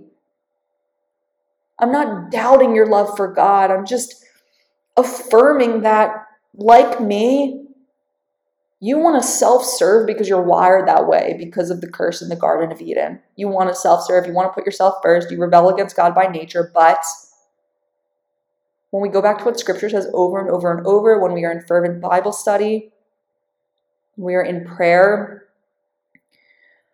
that Holy Spirit does come, not by our demand, as we've been saying, but by the will of God, and he changes our hearts, and he changes our desires, and he helps us. He helps us make our will his will.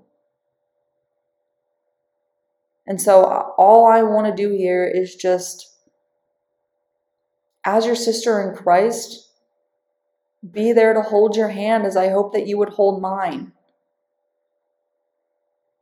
That's all this is.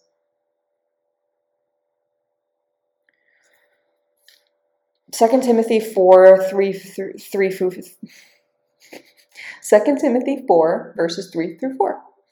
For the time is coming when people will not endure sound teaching, but have itching ears. They will accumulate for themselves teachers to suit their own passions, and will turn away from listening to the truth and wander off into myths. That brings me back to mindfulness. I use air quotes if you're not watching. Being a $1.1 billion industry. Because it's all false doctrines, counterfeit gospel, and pretend salvation that preys on itching ears. That's why. Finally, this is just part of Deuteronomy 12, 1 through 32. It says, These are the statutes and rules. Let me begin again. These are the statutes and rules that you shall be careful to do in the land that the Lord, the God of your fathers, has given you to possess, all the days that you live on the earth. You shall surely destroy all the places where the nations whom you shall dispossess served their gods, on the high mountains and on the hills under every green tree. You shall tear down their altars and jass in pieces their pillars and burn their Asherim with fire. You shall chop down these carved images of their gods and destroy their name out of that place. You shall not worship the Lord your God in that way. But you shall seek the place that the Lord your God will choose out of all your tribes to put his name and make his habitation there. There you shall go. So I honestly encourage you to just dig into Deuteronomy yourself, to let God refresh you and show you for himself exactly how he feels about this kind of thing, exactly how he feels about the yoga practice, especially when we say that we are using the yoga practice to worship God. It says here, you shall not worship the Lord your God in that way. And he is directly speaking to paganism and idolatry within this context here. So like God doesn't play when it comes to paganism. He really doesn't. Now, given all that was discussed in this episode, okay, coupled with scripture, as a Christian, do you really still believe that it brings glory to God in any way to engage in the yoga practice? Do you really believe that it's beneficial to eat the fruit of a pagan branch rather than abide in the vine of Christ alone? Do you really believe God does not consider something to be pagan worship that was quite literally cultivated in paganism for the purpose of paganism in pursuit of paganistic spirituality and salvation? By definition, by history, by spiritual connotation, yoga is pagan. Regardless of your subjective intent, there is an objective quality there. All movement is not holy movement just because you want it to be, just because you intend it to be. Similarly to how all sex is not holy sex. And I use that as an example because sex is something else that we use our body for, obviously. And it is another one of those things where you cannot separate the spiritual connotation from the physical act. So I'm going to repeat that again. All movement is not holy movement, just as all sex is not holy sex. Sex is something that we use for our body, just as movement is. And sex is one of those things where you cannot separate the spiritual connotation from the physical act, just like yoga. So God obviously condemns any sex outside of the gorgeous confines of marriage. But sex, in and of itself, even separate from God's word, is a pleasurable physical experience, just like yoga is. Sex is beneficial to the body, just like yoga is.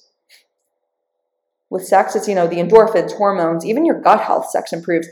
Sex is something that can also make you feel like you have achieved some sort of spiritual nirvana within the sexual act, because the truth is, as we know from God's word, that sex is two people becoming one flesh. And whether or not you believe that, this is another good example of whatever your subjective intent is, it doesn't matter because there's an objective quality to it, right? Whether or not you believe that sex makes two people one flesh, it does. And that is why sex is such an incredibly transcendent experience. Sex binds you in one flesh. In God's eyes, you are one flesh when you engage in sex with another person. Even if your intention is to just go out and get laid one night, that doesn't matter, because the objective quality to your subjective intent overrules whatever it is you have set out to do when you go to the bar to find a hookup. You are spiritually binding yourself to someone in the image of God. And even if you have sex with someone, even if it's a partner that you love. Look, I've had this experience too, because before I was saved, I was having premarital sex, and I thought that it was okay because I was in a monogamous relationship. We were faithful to one another only. We've loved each other a very long time. And there were times when we would have sex where it was extremely transcendent to the point where I would cry. I would cry because there's something there that is inexplicably spiritual. And I didn't understand it then because I wasn't a believer, but I understand it now. But even still, even as beautiful as I thought that was, even as pure and as holy even as I used to think my premarital sex was, That doesn't change the objective fact that God condemns sex outside of marriage. And the same here is true for the yoga practice. I repeat, just as all sex is not holy sex, not all movement is holy movement. Even if it feels pleasurable, even if it is physically beneficial. To reiterate a point made earlier, beneficial and good are mutually exclusive. They are not one in the same. Just because something is beneficial, just because something feels pleasurable, just because something feels transcendent does not make it good or holy or pleasing in the sight of God. So premarital sex and the yoga practice are actually quite similar within this analogy because both are used with the physical body. Both do have, in fact, incredibly beneficial aspects to the physical body, and both are an act of the physical that really alludes to something spiritual. There is an objective spiritual quality to sex and to the yoga practice that, regardless of your subjective intent, is still there. All movement is not holy movement, just as all sex is not holy sex. Because ultimately, it comes down to what God says about it. And what God says about it, just like we read from all those examples of Scripture, is that divination is an abomination. Yoga is a physical divination practice. You use your body as a modality of divination, whether or not you are conscious to it. What else does Scripture say? Jesus says himself that he is the true vine. He is the vine that we should abide in to produce holy fruit. When we abide in a vine of Hinduism, which is what yoga is, the fruit is ultimately not holy. A pagan vine cannot produce holy fruit, no matter how much we want it to. An apple tree will never produce oranges because it is an apple tree. The same is true for the yoga practice. The vine of the yoga practice can never produce holy fruit because the vine of the yoga practice is within the root of paganism. So the fruit that grows from it is never going to be the holy fruit that Jesus Christ himself alone offers. From faith in him and repentance of our sin, confessing that Jesus is Lord. The yoga practice is designed, curated for spiritual nirvana. That is the intention of the vinyasas and the asanas, coupled with actual homage to the Hindu deities. But we know from Scripture that salvation and freedom lies in Christ alone. And again, regardless if that's our intent, well, I'm not practicing yoga to achieve some sort of spiritual nirvana. Well, that's what the vine of yoga is. And so that's the fruit being produced. Something that is inherently idolatrous and blasphemous and goes against what the Word of God says. To reiterate again, regardless of your subjective intent, there is an objective quality to all things that we do. So what can I do instead, you may ask? If I can't practice yoga, then what can I do? Can I just stretch? Like, can I do a lunge? Can I do a wide-legged forward fold, do a seated twist, or reach my arms above my head without invoking pagan deities? Angela, can I do anything at all? Can I move my body? Can I even kick out my leg? Can I even, right now as I'm sitting in this chair, stretch out my legs and feel the stretch in the backs of my hamstrings that I overworked at the gym yesterday? Yes, absolutely. Something I feel that is worth mentioning again is that demons do not have monopoly over the body or of certain body postures on their own, okay?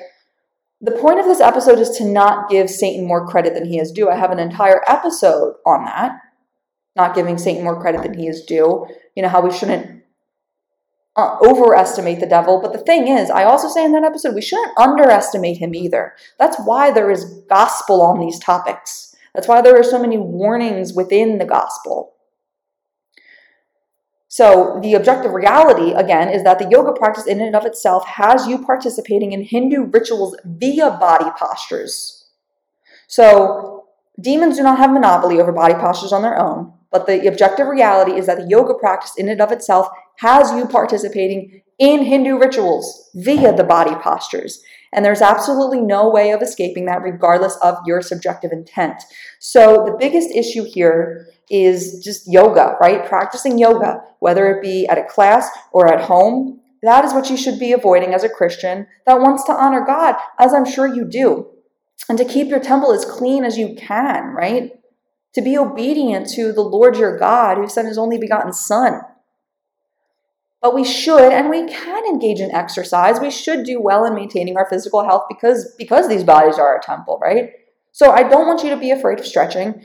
I have to admit, it took me about 7 months post salvation to stretch again because I was scared, because I didn't know the difference. And that's why I wanted to get this episode out so that people could really understand the difference. It is the context of the yoga practice. It is intentionally seeking out a yoga practice, a yoga class, a yoga video on YouTube, yoga alone within the confines of your own four walls with nothing but just you and your mat. Seeking that out is the problem. It's not stretching itself. Okay? So just the same way, like if you want to pray within the context of just you and God, that's great. If you pray and you have tarot cards around, you're entering into something completely different than just normal prayer. Do you see what I'm saying? There is a difference there. Something a lot of people ask me is about Pilates. And honestly, I've had a lot of mixed research on it, but unfortunately, it does seem that there is a consensus that Pilates is borrowed from yoga. But I will say that is heavily debated. I want to cite a source here.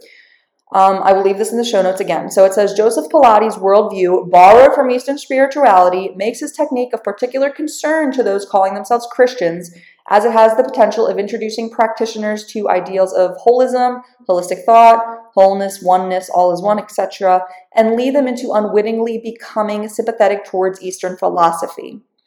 Yoga and other eclectic ideologies that may trip up naive Christians who are not well grounded in sound doctrine. While many Pilates teachers may argue that they don't teach Eastern spirituality, just as many yoga teachers argue, the basic premise of both body wellness programs are a part of Eastern philosophy. Any program entwining the human mind and spirit and the body, or mental/spiritual and physical health claiming that they are interrelated, should raise a red warning flag.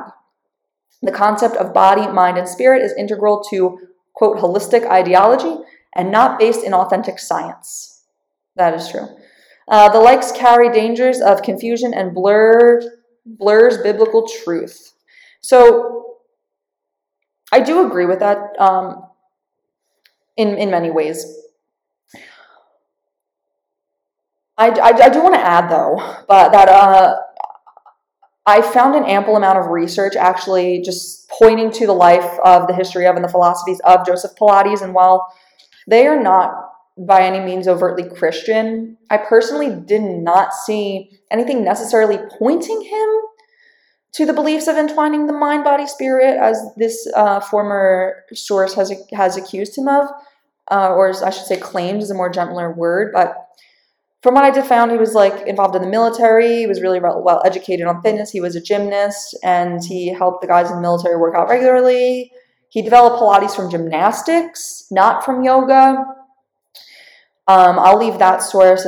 It's really lengthy in the show notes as well. All the sources will be there for you.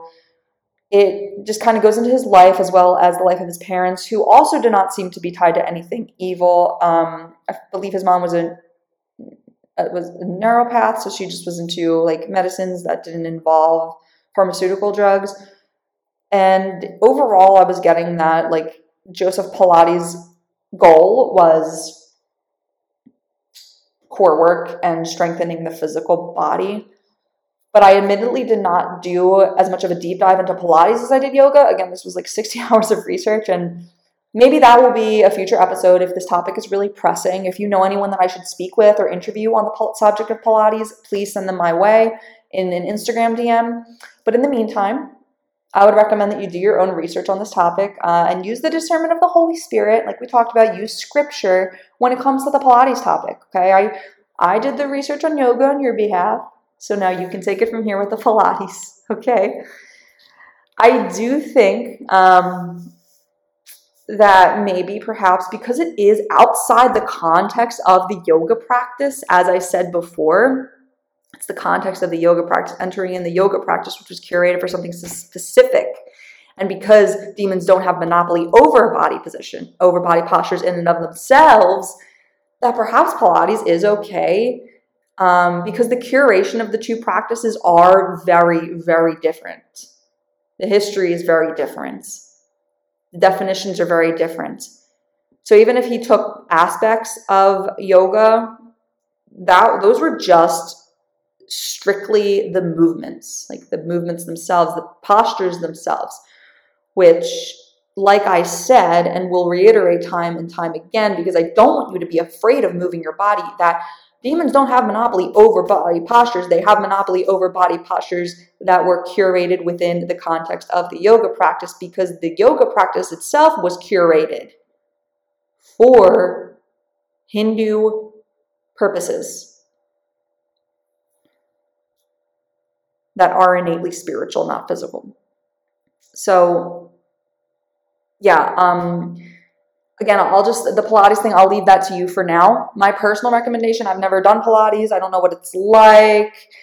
I guess people really enjoy it, but I've done barre before, and my overall understanding of barre is that it derives from ballet. There may be similar yogic movements, but to reiterate for like the 6th time, some of these are just like very normal postures that outside of the context of yoga practice are just normal body postures. So it's just really, again, it's because of the curation, the history, spirituality, and definitions surrounding the yoga practice. That's when your body becomes like a demonic playground. Okay. And I just really pray that I made that point clear enough for you guys. Some of my personal favorite modalities of exercise are, I love weightlifting. And I do enjoy cardio, which I know is like a weird thing to say, but I do like it. It's so good. I mean, cardio is for cardiovascular health. It's just so good for you, walking on an incline, going on hikes, running, all of the cardio things, jump rope, dancing. And that being said, I do lift, and stretching is an important component of lifting if you don't want to get injured and if you want to really ensure optimal utilization of your muscles and joints. So I definitely don't recommend avoiding stretching altogether. Like I don't recommend that. Something else I used to really enjoy is spin class. If you've never done that before, it's a really fun way to get cardio in.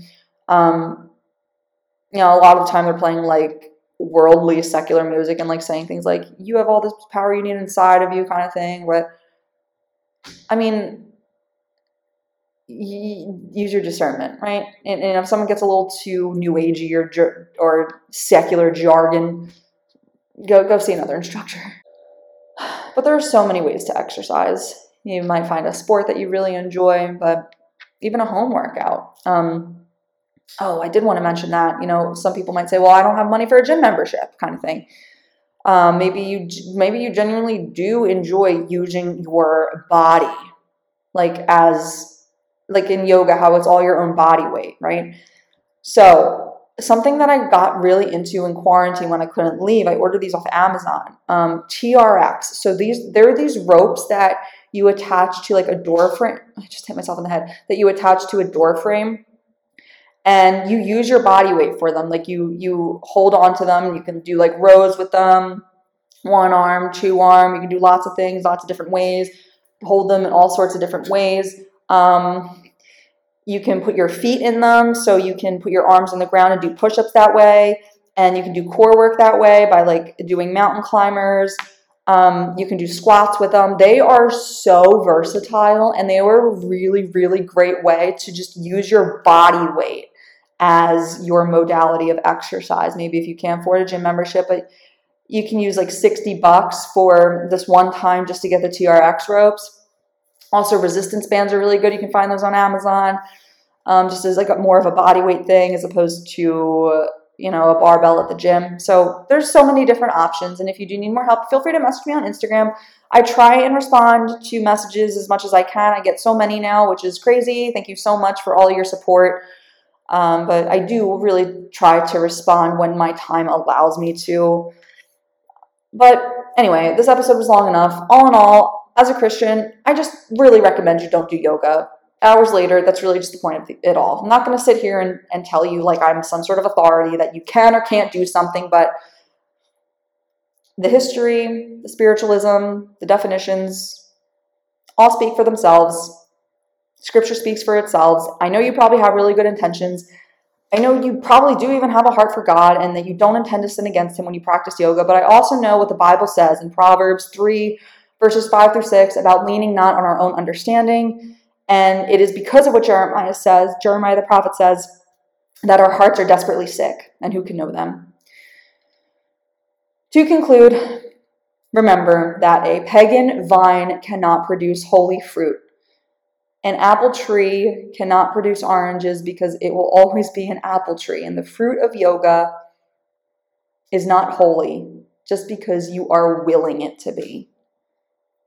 And when you are willing something to be a certain way, well, or putting your own definitions on things and sort of bypassing what is true, sort of making your subjectivity bigger than what is objective, then that's a time that calls for serious Bible work and serious prayer. So like always, I'm just going to encourage you to get back to your Bible. Like all things, take it to the Lord. And remember that his word will never contradict itself. So, again, you can find me on Instagram. Thank you so much for all your patience waiting for the release of this episode. Like I said at the very beginning, it's been a lot, moving 900 miles away from everything I've known. But I love Tennessee. I'm so blessed that the Lord brought me here. I'm so blessed that he saved my fiance. And I'm so blessed for my life. There's, not to say that there's not obstacles along the way, because there certainly are, and there certainly have been many obstacles since moving here, as I mentioned, the financial aspect, but at the end of the day, I know the Lord has me, and, he's got this, and I'm going to be okay, and I am okay. I'm more content than I've ever been in my life. Even when things are rattled, I'm solid. And it's because I have the strength of the Lord now. It's because of him. And we are just about a year here. Wow, we are a year. We're a year in. So I'm a year into my walk with Jesus. It's December 2022. It was December 2021 when I laid it all down before his feet, gave up my old podcast. And now look where I am. I'm in this new state by the grace of God that I've always wanted to live. And he is providing for me and blessing me and helping me every step of the way. And it is my prayer for you, listener, that he would bless you abundantly, that he would make his presence known to you, that he would speak to you through his word, that he would convict you of your sin, that he would lead you to repentance and to the foot of the cross every single day, because we all need to be led to the foot of the cross every single day. We all have areas we fall short, and so I just pray that he works on your heart daily, that you seek him daily, because he is the vine. Jesus Christ is the vine. And that fruit is eternal. And it is holy. And it is perfect. And it is love. And everything else is a counterfeit to what is the absolute perfection of Jesus Christ and his saving grace. May God be with all of you. Follow me on Instagram. Follow the links in the show notes. And I'll talk to you again hopefully real soon. God bless.